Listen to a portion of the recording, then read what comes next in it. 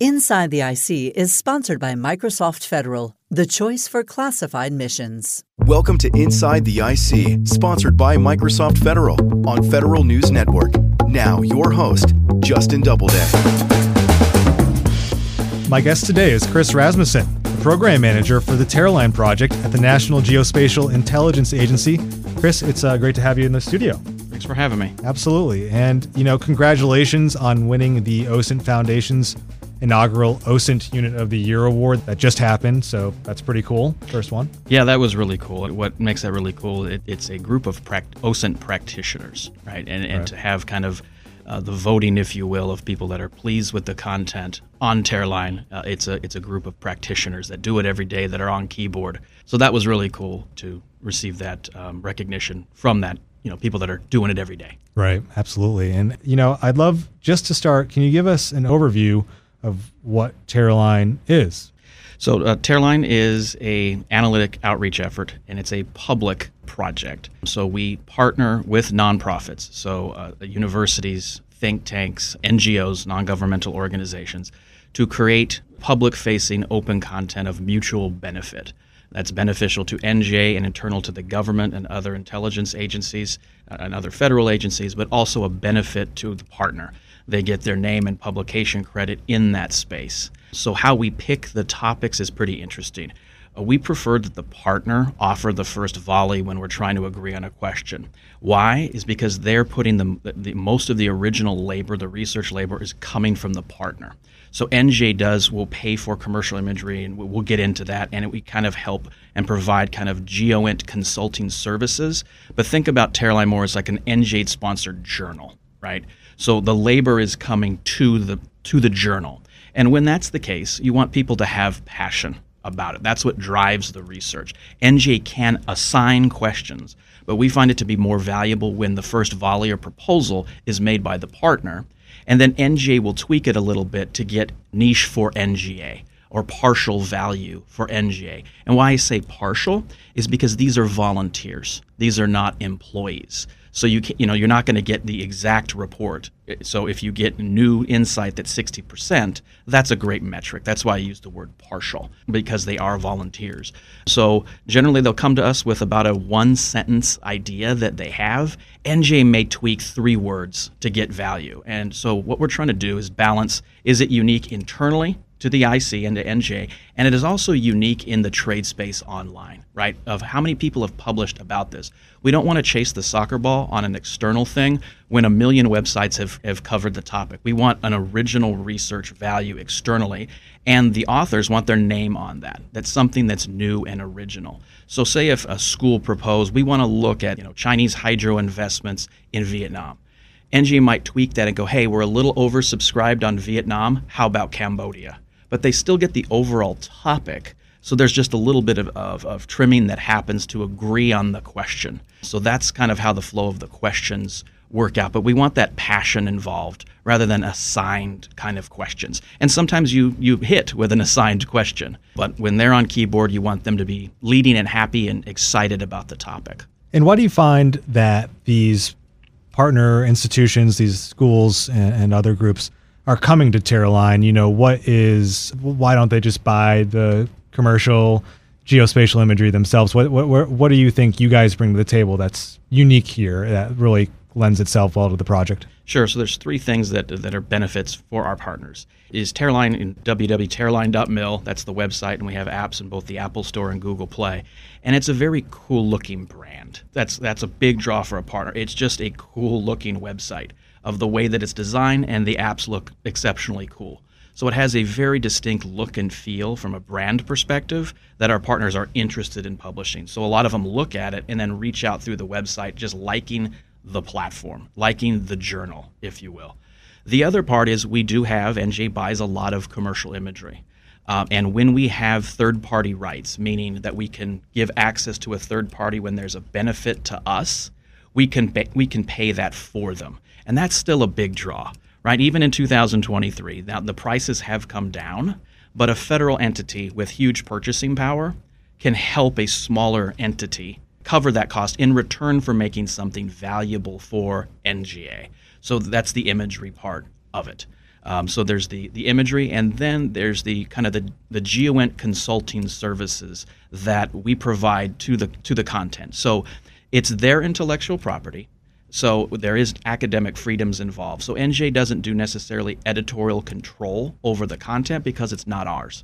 What we do is we'll provide little like GeoInt tips and tricks to help more on the methodology side. So we stay out of happy versus glad and focus more on the methodology. So an example of that, if someone cites 3 data points and notes a broad trend, we'll say, how about 7 data points to point to a trend to bring the sample size up in your imagery examples? Those are the types of things that happen in the feedback when we're shaping the content. And the content takes a pretty long time to generate. Original research, particularly from imagery, is hard and very labor intensive. Even if we do build artificial intelligence pipelines, you still have to summarize the findings. So the writing part is very, very hefty to do that. So a lot of these articles are in version control in Tearline for months. So just think of it as kind of like a wiki-like thing where the writing just goes on and back and forth. And then when everyone's satisfied, that's when it's syndicated out to the website and into the apps. Got it. That makes a lot of sense. And obviously you want to have, high fidelity that a report is going to be, right, 100%, accurate and wholesome before putting it out there. Well, let's talk a little bit about what the project has been focused on over the past year, particularly. I mean, everyone in the world has been paying attention to the conflict in Ukraine. I know there's several reports that you have on your website about Ukraine, but you mentioned how you have to be a little bit selective. How have you tried to kind of carve out a niche there? What have you been focused on in particular in Ukraine? Yeah, so that's a very fast-moving space and a fairly saturated space with many, many topics. And what we do is we try to look for that original value. Now, there could be reporting already kind of out there on the topic, but you can kind of do a subset of it. We just want something new, right? We just don't want to just pile on the same thing. We want to be unique in every way possible and help our partners be unique in every way possible. So with Ukraine, it's just that topic. It moves really fast. So what we ask our partners to do, and we do this as well, is just keep your eye on the trade space. What is being written on? What conferences are doing the talking? What Twitter accounts to follow? You just have to know that space of what's being published on, and to help down select that unique topic. And we have had topics that have changed in Ukraine, and we had one that was scooped. So there was the content was being created, and a great piece came out, and they got most of the story. They had to go back to the drawing board and make original content again. So again, we're just not going to double down on things that are already out there. So that was an interesting case of a partner getting scooped and having to start not fully over, but yeah, they had to just, the goal is original content, and they had to kind of do it again. As a reporter, I know that feeling all too well. It is a terrible feeling. Yeah, it was an interesting case. Anything else on Russia, Ukraine that you think is particularly important? Yeah, with the content, again, people want to help, right? So we get a lot of Ukraine proposals that are coming in, as you can imagine. So it's not ripped from the headlines, but it matters. People want to contribute. A lot of proposals do come in on Ukraine that are Ukraine-based. But again, we just filter them through that internal value and then external value, and we try to draw down the risk of being duplicative to always be original. So you'll see on Tearline, there's Ukraine economic reporting. There is damage to cultural heritage sites in Ukraine. There was an environmental piece done on the impacts to destruction of coal mines kind of leaking out into the watershed. Those are the types of things that are out there on Tearline now, so that your listeners can just hit the Ukraine category, and then all of the Ukraine reporting will be there. And we have a couple in the bullpen now. So there's about 4 to 5 that are Ukraine-focused that are in draft now that'll be out in the next 90 days. Got it. And just really quickly, what's kind of the structure of Tearline? What's your organizational kind of construct? Do you have like a lot of editors, a lot of researchers on staff, on contract? How does it work in practice? Yeah, so it depends on the topic. So I try to form the best, basically, I call them helpers, the best helper board possible. And it's a team effort. It's not just one. So if it's a Ukraine-based topic, if it's a Ukraine climate topic, we have people that specialize that in the building. And Tearline has a pretty big network internally, right? That people that want to help or have been on the teams before. So we want to have subject matter experts, and that's really important. But what's also really important is the educated outsider editor or the viewer. So it's a team effort. So you have a generalist and kind of, an educated outsider. I'll try to identify 1 to 2 subject matter experts, and then myself as kind of like editor-in-chief. I'll provide the overall view of it. So it's a team sport. So it depends on the topic. There's a large network of helpers at NGA, even at other agencies, that want to help with the content. And depending on that, the one-sentence topical agreement, I'll go find that editorial team, not editorial control in the way that I describe, but I'll just use it for a lack of a better term. That team, I'll go find them, and they're the helpers of the article that communicate.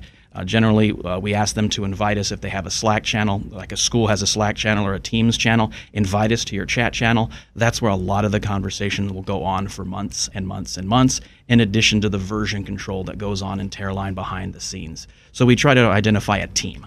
Yeah, that seems like such a fascinating development. I guess you're having, these IC analysts who typically work in the dark and now contributing to a public-facing project.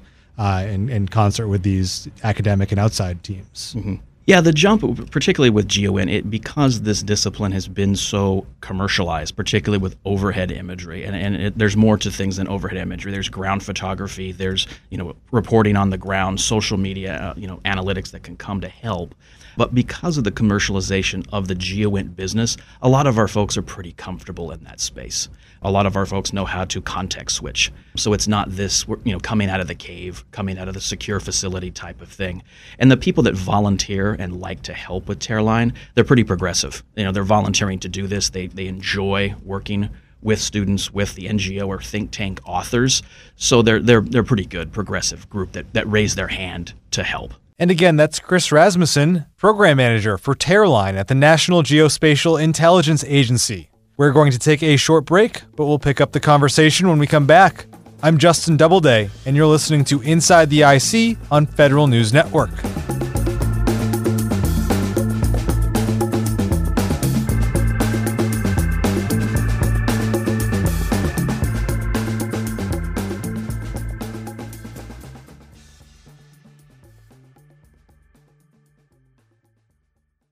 With the broadest range of breakthrough technology solutions, Microsoft Azure for Government is the choice for classified missions. Built for government agencies and their partners, unlock insights, build new capabilities, and empower collaboration in secret and top-secret environments. Microsoft Azure is built for national security missions, combining cloud-native capability with classified networks, hybrid and multi-cloud, to create a developer-friendly platform that is ready anywhere and secure everywhere. Visit MicrosoftFederal.com. That's MicrosoftFederal.com.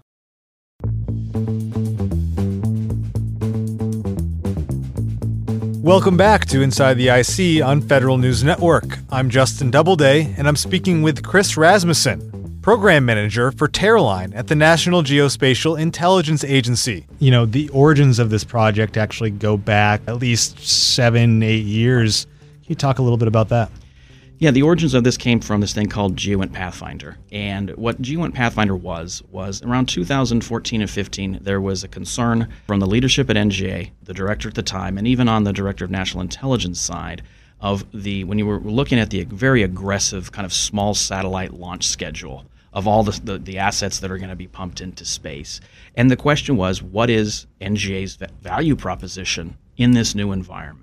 So Pathfinder was stood up to do everything 100% unclassified and to make recommendations to the agency as kind of the government monopoly in space declined, right?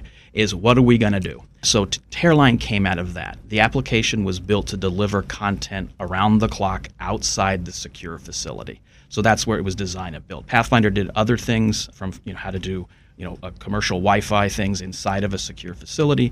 It had huge impacts on our classification guide. I was involved in the rewrite effort there. So kind of the tips and tricks from Pathfinder helped downgrade and declassify hundreds of items in the classification guide because that needed a rewrite. A lot of it assumed the technology landscape of the 1980s.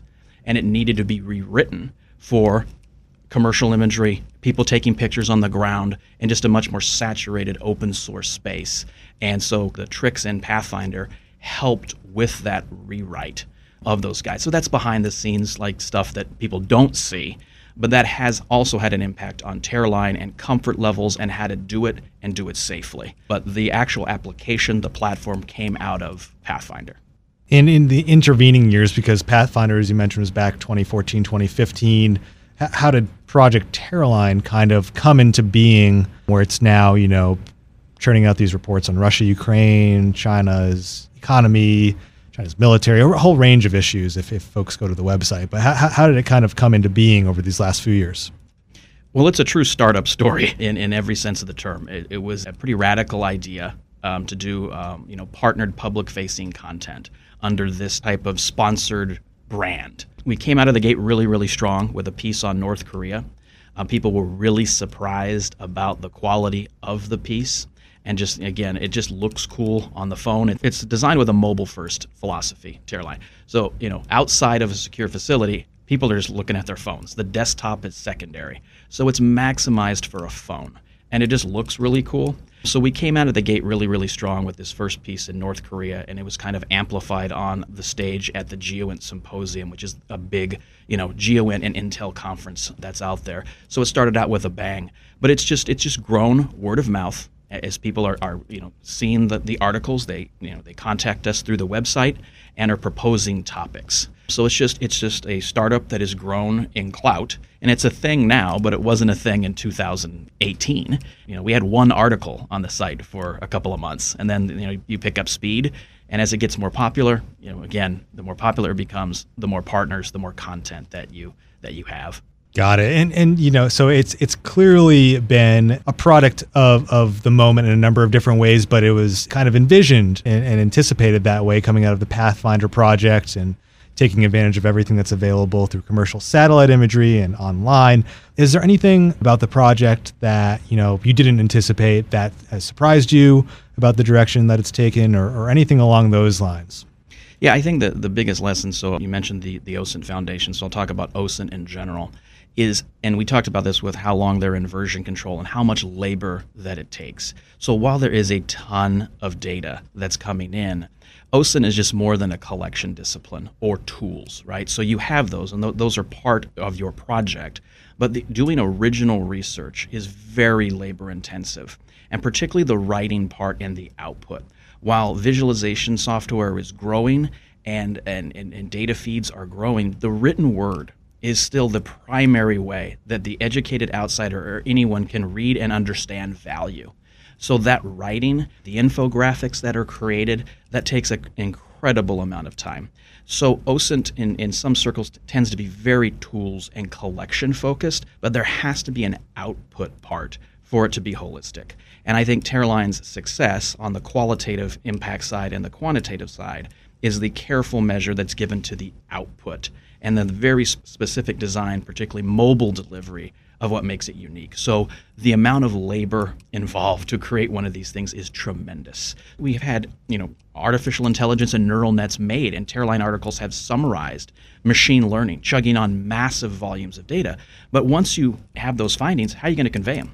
Right? So the journal article, if you will, is not going to be replaced anytime soon. And in fact, unstructured text is actually risen as video and other options have come into play. There's more unstructured text. So if you just look at your Facebook feed of video, what do you see streaming across the bottom of the video? More text, more text. So that's been surprising, is there has to be a focus on the output side and then just in the very labor-intensive process to create quality OSINT or open GeoInt. There's a lot of labor involved. Got it. That's a really interesting finding. And I mean, ChatGPT is kind of coming for us all, right? But no, I mean, it's interesting that idea of conveying the findings is still a very human-based process, right? And I think one thing the OSINT Foundation focuses on a lot is training and education in that field. And I'm wondering, do you have any thoughts on how that needs to evolve or develop or move forward as OSINT really becomes a big focus for the intelligence community? That's a big part. So, students in particular, their exposure to this process. Some of them have applied to jobs at NGA and in the IC just based upon the fun and experience that they had in Tearline. A funny story about that. So the nonprofit space where Tearline is partners with is a huge space. So that goes from undergrad to think tankers, postdocs. I mean, people that haven't been in college in a very, very long time. And I get these pretty interesting notes from the deans of the schools that love it. We're very hard on the students in a good way, and they're like, "Look, you're doing more than we can ever teach here. It's kind of a baptism by fire and really diving into it." So these kind of notes of how difficult it is, because again, there's a 20-year-old author mixing in with somebody from the Rand Corporation in Tearline, in that brand. But with the OSINT Foundation and just the overall professionalization of OSINT that is starting to happen, and it needs to pick up speed. So as far as it's the only INT that's not really professionalized, in the sense of it has a journal, there's big conferences, there's certain standards that are met in certification levels, and that's starting to happen now, right? So that's what's really cool about this. And again, Tearline in that space showing the output quality that can happen, that's very, very consumable, is helping with that. So that's kind of a cool thing to be involved with, just upping the game with OSINT across the board. And that's a goal, which is a very, very noble goal. Got it. And what kind of data does Tearline rely on? We've talked about that with commercial satellite data, but can we dive into that a little bit more? What's really crucial here in terms of feeding the project from a data perspective? What most folks want is access to high-quality electro-optical imagery, right? So basically like your Maxars, right? So where you can do literal imagery interpretation. You don't have to do computer vision. You don't have to code against it. You can look down and you can see a bunch of stuff, right? Whether that's military equipment, that's environmental damage, whether that's crop yields. There's a drag and drop to literal imagery that you can get on board and do a good job fairly quickly, right? So a lot of our partners are looking for that, right? That access to that for a federal benefit that Tearline does. So that's probably the biggest draw. There's newer vendors that are coming into the space, like the commercial radar firms that are coming in. But again, what we have found in Tearline is the imagery gets more non-literal, meaning you just can't look at it and see tanks or a cow field or whatever. The technical talent of the team has to go up, right? So when you see articles in Tearline where some of the authors had to create these huge change detection services in like Google Earth Engine, that's not literal imagery interpretation. That's a system chugging on thousands of pieces of public radar imagery to look at trends over time. So the newer vendors like Hawkeye 360, the radio frequency stuff, that's just not as drag and drop. You're going to have a little more technical talent. So that's what we've seen. The more non-literal, the more technical talent the team has to have that's creating the content. Has it been a challenge to find that technical talent? Do you have to develop it on your own in some cases? How has that worked? So on the mentoring side, so we do have some folks that are very, very good at this, but a lot of people that are coming to us with that team kind of already assembled, or they know their limitations. So some of the think tanks don't have this yet. They're very, very good. They speak the language of the country that they're analyzing, and they're very good literal imagery analysts, but they might not have a Python coder to build this thing, to make a change detection service. But NGA does assist with that. So again, the helpers that we have behind the curtain, we have people that are awesome, say with Google Earth Engine. That's this massive, planetary level change detection thing that's used a lot in academia. We have people that can help with tips with that to create those services together to get a quality output. The teams are coming to us with decent bench strength, but we can assist as well. Got it. Just a big picture question. We've talked about this a bit, but what do you think Tearline's value is to kind of the IC, kind of being this external facing, external producing entity? What do you think the big value here is to the intelligence community? It's been highly usable content internally. So it's been cited in official products at the agency. It has been the basis of further projects within the agency. There's huge working groups throughout the community. So the Treasury Department likes the content. They put it in their email distribution list to their working groups. Our human rights abuse content we did with the Uyghurs in Western China, that was put into a social media campaign with the State Department. Multiple, Twitter accounts, official accounts getting out that message.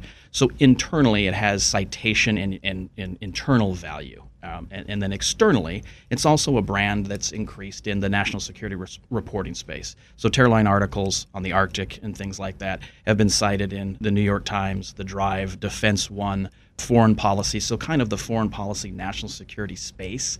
People are very aware of the Tearline content. So it's been a powerful content generation system internally for citation and usage, but also kind of a brand on the external side as well. So both.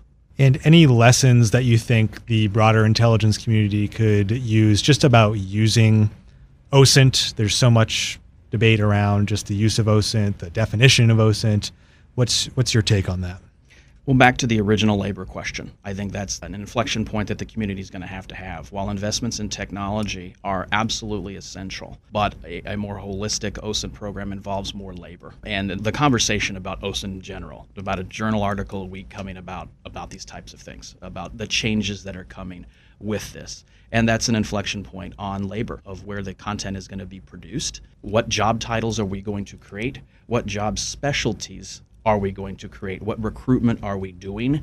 Are we going to hire for open data scientists that just specialize in that? So there's an inflection point that's happening now through all of those things, from an HR perspective, recruitment perspective, from an IT perspective. Those are kind of all in flux right now because of the deluge of and the flood of data that's coming in outside of a secure facility. That's the conversation that's picking up traction across the board. And Tearline gets to swim in that stream, which is pretty cool to be a successful example in that space. All right. Anything forward-looking here? What's coming up down the pipeline? You mentioned you have several reports on Russia, Ukraine that are currently in draft. What should we be looking out for here over the next year from Tearline?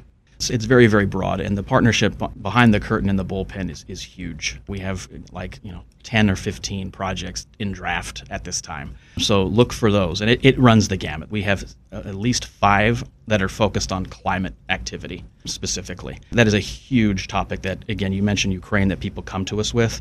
Climate topics are big within university circles, as you can imagine, because people want to help. So there are projects in draft on looking at crop yields in Guyana. There's another one looking at heat patterns and how that impacts refugee movement within refugee camps around the world. How does heat and climate change impact those? There's pieces on climate change in the Arctic. Several of those will be coming out very, very shortly, looking at the impacts of permafrost that has on facilities in the Arctic. It's getting colder and colder, and the runway keeps breaking and breaking. You just sit there and start counting all the little bricks they're putting back and how many times they do that. And that's starting to increase more and more and more. So it kind of, climate and then traditional kind of Arctic facilities analysis, that'll be coming out in the pipeline very, very soon. Yeah, that's fascinating. All right. Well, definitely some things to look out for here across a range of topics. Again, my guest today has been Chris Rasmussen, the program manager for Tearline at NGA. Chris, thanks for coming in. Absolutely. Thank you for having me. Thanks for listening to Inside the IC, sponsored by Microsoft Federal. You can listen to this episode and past episodes anytime in your podcast feed. Search for Inside the IC on Podcast One, iTunes, or wherever you get your shows.